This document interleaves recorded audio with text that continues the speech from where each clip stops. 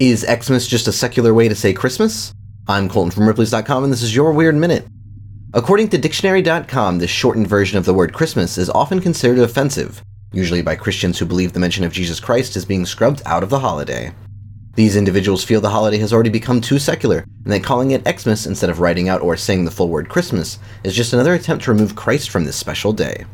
The truth is, Xmas isn't a secular, disrespectful way to say Christmas. In fact, the X itself stands for Christ and has been used as a way to shorten the word Christmas since at least the year 1021. The X in Xmas actually stands for the Greek letter X, or Chi. Chi is the first letter in the word Christ when written in Greek. So the truth is, Christ really hasn't been removed from the term when it is shortened to Xmas. Instead, this is simply a form of reverent shorthand.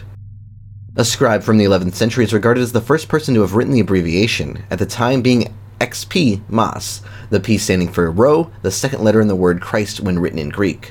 The scribe was probably trying to conserve parchment, which was expensive, and over time, XP Mis, or Chi-Rho Mis, was simply shortened to Xmas. For more strange stories and other or nots, head to Ripley's.com, rate the Weird Minute if you haven't already, and tune in tomorrow for another Minute of Odd.